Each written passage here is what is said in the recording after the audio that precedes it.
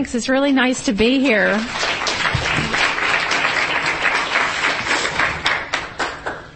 I just got to come down last night and because of my daughter had a conflict, and it's really exciting to be here and fun to see everybody. I love IDAA. This is my 4th year, and I'm already looking forward to next year.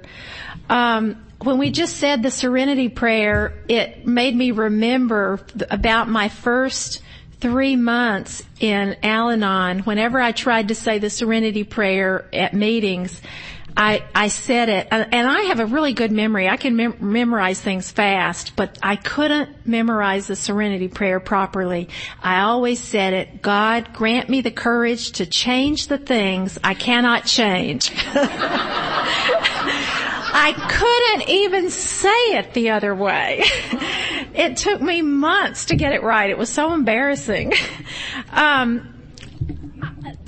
Codependency, I don't even like the word. It came out of the recovery literature in the 70s.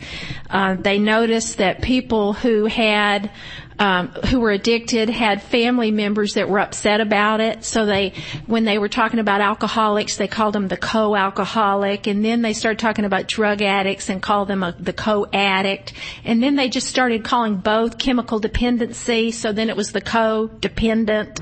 So I don't like the term, but it is a real thing. My favorite definition of codependency is this. When you die, your life flashes in front of your face, but when a codependent dies, somebody else's life flashes in front of your face. And that's the way it is. When my husband first went to treatment, I didn't know he was addicted. I'd been in bed with a problem pregnancy. He had a surgery, been in bed himself, several of the same months I was. We had a 2-year-old that wasn't in bed, so it was a stressful time. And he had become addicted to pain pills, to narcotics, and I had no clue. So when I found out about it, I was furious. I had married him when he was at the top of his medical school class. He was a straight, good guy, and I felt like I'd been sold a bill of goods. I was mad. I was devastated. I really didn't have the self-esteem to be married to an addict. It just sounded so creepy. So when it does. When he went to treatment, they called me up and suggested that I go to Al-Anon. And, I just said, well, I'll think about it, which was a pure lie, but I don't think I'll go, which was absolutely the truth. There was no way I was going to go because I didn't even know he had a problem. Why should I do anything? So I was really disgusted, and for a whole year I wouldn't go. But a curious thing happened. I noticed that as every month passed, and he was very much into AA, he started going to church. I didn't understand any of it. But he was getting healthier and happier. But I was staying furious. I was just on a hair trigger to get mad at him.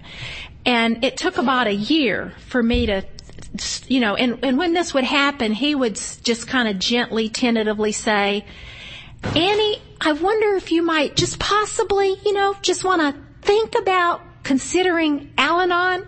And then I'd cream him because it'd make me so mad. But after about a year, our baby was in the hospital, and I'd hit bottom. I got depressed. I was just at my wit's end, so I started going to Al-Anon. And it has been an absolutely wonderful thing for me. I love Al-Anon. I was struck last night that so many people, newcomers, said that they found themselves in AA. Well, I found myself in Al-Anon. I didn't realize it, but before, I really didn't know what I thought and felt and needed and wanted. I was so revolved around other people's thoughts and needs and feelings that I really lost sight of what my own were. So I found myself in Al-Anon, and I am a very grateful member of Al-Anon. Let's see. Now, I became codependent before I even met Greg. And the way it began, I believe, is when I was 8 years old. I was from a loving family, but when I was 8 years old, my older brother, who I absolutely adored, had sudden death. And nobody knew he was sick. My family really fell apart and never really fully reconstituted for many years. My mom had a very, very severe depression, and the focus of my life shifted from being a kid to trying to glue my mom back together. Another definition of codependence that I like is trying to control an out-of-control person, and you end up being controlled by them because you're controlled by the out-of-control situation. And that's kind of what happened to me as a kid. I didn't have the power to make a grieving, seriously, clinically depressed woman happy. But that's what I thought my job was. And so I was just a perfect kid. And I lost sight of what I thought and felt and wanted and needed. I just became perfect, trying to glue my mom together. And I learned a lot of bad habits that allowed me to put up with too much, to be willing to suffer for other people, to lose sight of who I was. And a lot of that came in very handy when I was dealing with addiction, because those patterns just clicked right into place. So what I wanted to talk about are power and responsibility, because those are issues that I had so mixed up. And I've gotten a lot better, but I still can be totally thrown for a loop by confusion over power and responsibility, because I'm still too attached to happiness of my family members. Right now, she'll turn 22 tomorrow, 22-year-old daughter, just graduated college with a bachelor's in fine arts in painting, decided she wanted to be a starving artist. That lasted a month. And then she decided she'd go back and study science and go to dental school. Starving didn't sit well with her. But she has the biological tendency to depression and anxiety that runs very strongly in my family, and she is on the wrong medicine. Well, I know what the right medicine is. I happen to be a psychiatrist, and it makes me insane. I can't stand it to see my daughter suffering from an anxiety disorder that's not properly treated when I know what she ought to be on, but she won't talk to me about it. She says that's between her and her doctor. And it is. It is between her and her doctor, but I hate that. I absolutely hate that. And after she graduated and been starving for about 2 weeks, she started dating this other artist and musician who was working as a cook, who's now unemployed, who's never been to college. She started dating him, and within a month she was talking about marrying him. Now, I'm ready to pull my hair out. This child lives in Portland, Oregon, and so I very quickly relapsed back into all my old codependence patterns. I was thinking last night, when they had the AA people say when their sobriety date was, I was thinking it's a good thing that I don't have to do that. I've been in the Al-Anon program 21 years, but my sobriety date's probably about half hour. Because I relapse all the time. But I want to get to these issues of power and responsibility, and you'll see as I go through it that it's still very applicable in my life, and Al-Anon rescues me from my own insanity and helps me maintain some semblance of just serenity and able to function. Can you guys in the back see this little box? Probably not. I just think in terms of graphs better. So this is basically a chart form of the Serenity Prayer, but it's a 4-box box. And I've never known my right from my left. I always know east, north, south, east, and west, but on that side, you have power. In this column, you have power. So in this box, in this whole column, you have power. On this axis, you act as if you have power, and this axis, you act as if you do not. And on this box, on this side, you have no power. And the same thing. Here you act as if you have power, and here you act as if you have no power. So in this box, you have power, and you act on the power that's legitimately yours. And I'm not talking about bullying somebody or lording it over them. I'm talking about appropriate power, appropriately expressed. If you have power and you use it, it really feels good. It raises your self-esteem. It raises your self-confidence. You feel good about yourself, and it brings a sense of well-being. An example here is the 12 steps. I have the power to do the 12 steps, and if I do them, I feel energized, I feel charged up, because I'm working on something that I can change. I can affect change in myself. I can't affect change in Katie, though I desperately want to. I can't. So if I work on myself, it's energizing and it feels good. Now, if I have power, but for some reason I don't use the power that's legitimately mine to use, it's in this lower box. There's one chair right there. Somebody raise their hands where there's a chair. So, okay. So here, if you have power but you don't use it, it feels just as rotten as this feels good up here. If you have power and don't use it, you can feel abused and used, because often you are. You can feel exhausted and depressed, hopeless, helpless, worthless, miserable. It feels really de-energizing to have power and not use it. Now, an example there is I have power to set limits with my 16-year-old. And there's no reason in the world that I can't set limits on my 16-year-old daughter. And if I don't, I feel just yucky. I don't know why that it's hard for me sometimes. I guess because she has got me wrapped around her little finger and looks so pitiful when I set limits that I feel blackmailed. But I have the power to set limits on my 16-year-old. And if I don't, I feel rotten. If I do, I feel empowered and energized and feel like I'm being a good parent. So it really matters, you know. I have to keep straight in my head. Do I have power here? And if I do, I need to act on it. And if I don't, I need to not. Okay, so if in this column, I don't have power. Now here, this is the box that I'm currently in with my daughter Katie. I have no power, but I care so desperately about her that I try to act as if I did. So when I try to act to change her, I keep bringing up, you'd think I'm brain damaged. I keep bringing up her medication with her. She will not discuss it with me. It makes her mad. Why do I keep doing it? It's like a hamster on a wheel. I so want her to get better that I'll keep beating my head against a brick wall to try to accomplish it. It never works. It's never gonna work, and I need to let go of it.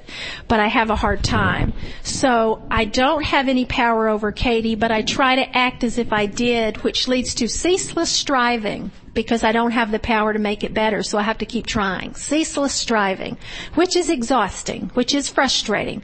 I'm trying so hard. How dare she not get better? You know, it makes me mad and depressed and miserable. So it feels rotten to have no power but try to act like I do. So what can I do? Because I don't have any power over Katie. Well, what I can do is get off her back and get a life, which is go back over here and act with the power that I do have. I have the power to go to an Al-Anon meeting. I have the power to work the 12 steps. I have the power to detach and let go. I have the power to get a life and enjoy it, make my life as good as possible. But if I choose to stay in the box where I have no power, I'm going to be frustrated and angry and depressed. So if I have no power, what do I need to do? I need to move down into this box and act like I have no power, recognize it. The first thing is acceptance. You know, and I can fight reality for a long time. I don't want to accept that I can't help Katie, because then if I accept it, I can't help her. Now, paradoxically, when I let go, it probably will help her, but I fight reality. And I need to face reality and accept it, and then let go and let God, turn Katie over to God's care. You know, I had to hit bottom to get better. Maybe Katie has to hit bottom to get better, but it's scary. And I need to detach from Katie and let go. Detachment is really hard for me.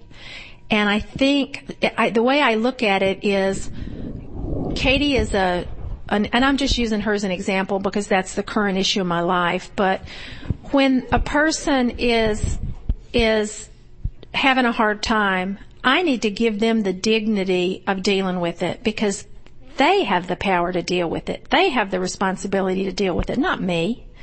I mean, what am I, God? I don't. And I need to detach myself from her, which gives, and be as healthy and happy as I can, which makes the most positive environment for her to get better. Right now, she screens her calls. I know when I call, she doesn't answer. When her little sister calls, she answers.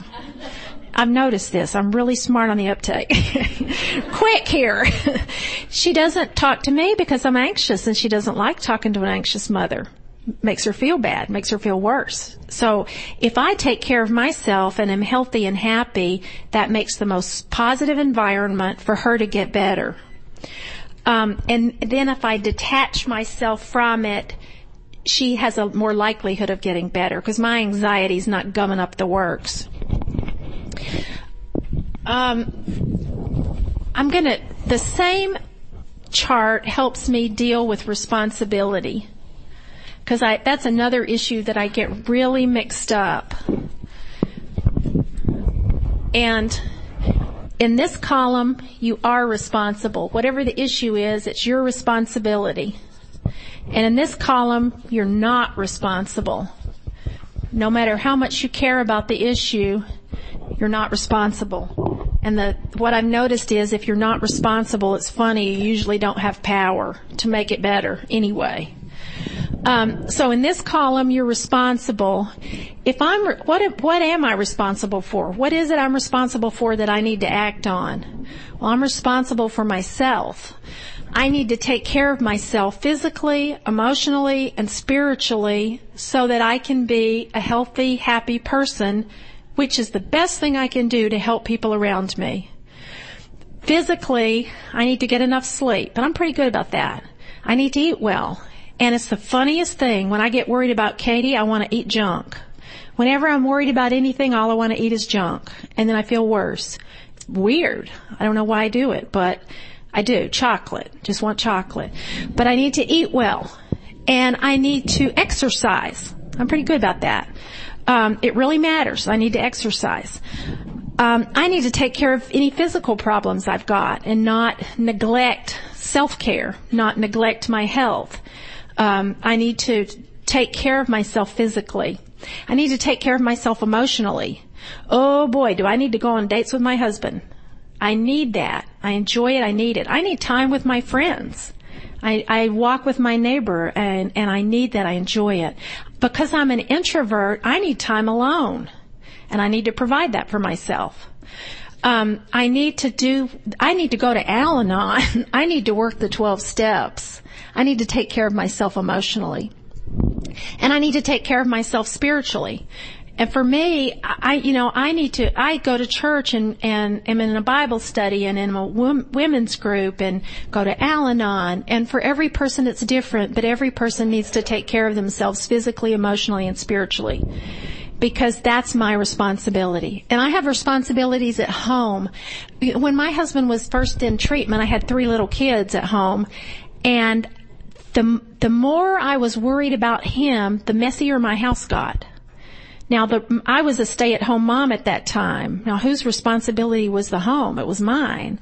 But I couldn't do it. I'm an ultra responsible person. But I can be so wrapped up in other people's responsibilities, or I used to do this. I don't do it so much anymore. I used to be so wrapped up in other people's responsibilities that I wouldn't do my own, even though I'm an ultra responsible person. So I need to focus on my own responsibilities. Now, if I'm responsible for something and I act like I'm not responsible, it feels really rotten again, because you feel guilty and you kind of carry that responsibility around on your head for weeks at a time, and it burdens you because you know you ought to be doing it and you're not doing it. And it feels rotten. Now, if you're responsible and you act on the responsibilities, it feels good. It raises self-esteem and self-confidence and self-competence, and you feel good. Now, what I have a tendency to do, which I need to work on in Al-Anon, is avoid. If something makes me anxious, I avoid it. And it can be, I do this at work. It is the weirdest thing. Some little insurance or Medicare quirk that, they've sent me 95 letters and I can't read one of them. I don't know what they say. It makes me mad, so I just put it in a stack and I avoid it. Well, then I carry Medicare around on top of my head for about 2 weeks. And it is such a drag to carry Medicare around in your brain. Then I'll finally get around to doing it. And then I just wonder, why did I avoid that long? That brought me down for 2 weeks, and it took 5 minutes. Why didn't I make that phone call? And avoidance always brings me down. And it's something I don't have to do. I don't have to avoid anymore. In fact, it's the first thing I ought to do is whatever I'm avoiding, because then I feel better about myself. What if something's not my responsibility, like who Katie's marriage partner is? I am just near hysterical that she'll marry this guy. I haven't even met him. He may be wonderful, but he doesn't sound wonderful on paper. At all. So, is it my responsibility what this child does? And her job choice. Do you know which job she's got? She's a cocktail waitress. We spent, $100,000 for her to go to college to be a cocktail waitress. Okay. I can't stand this. Is it my responsibility what she does? No, it's not. She's 22. I have got to let go of her.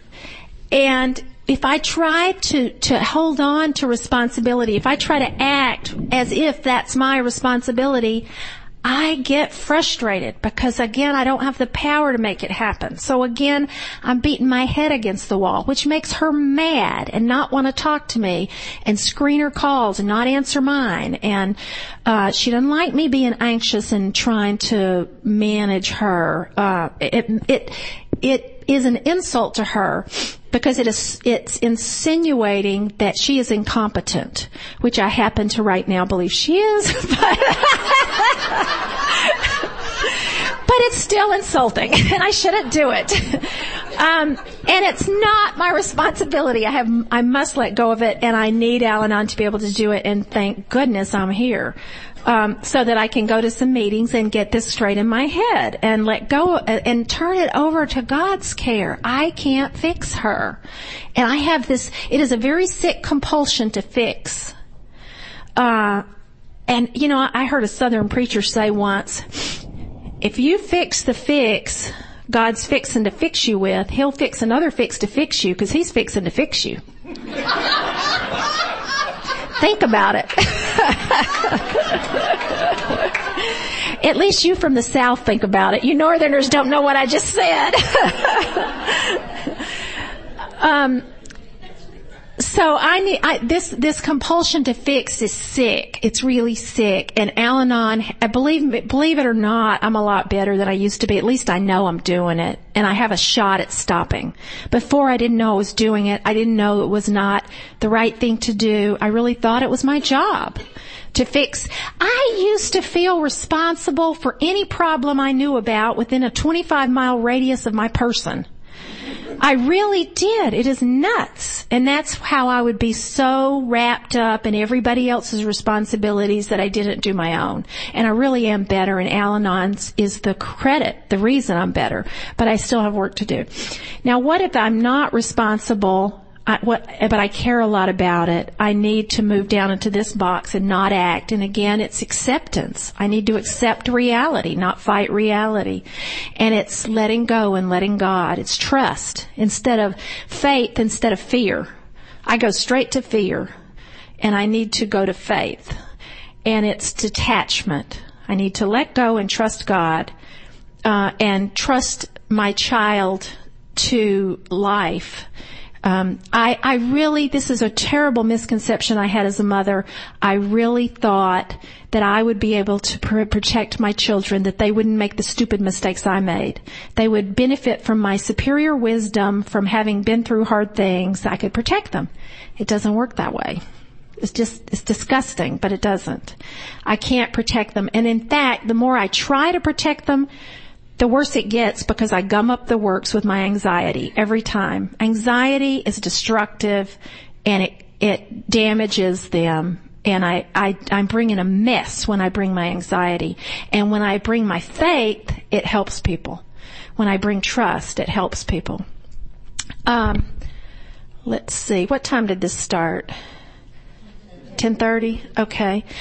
I think, let me see. I think I will go ahead and turn this over to have an Al-Anon meeting at every table, and for people to discuss issues of power and responsibility, or anything else that's pertinent that you want to talk about. And thank you very much.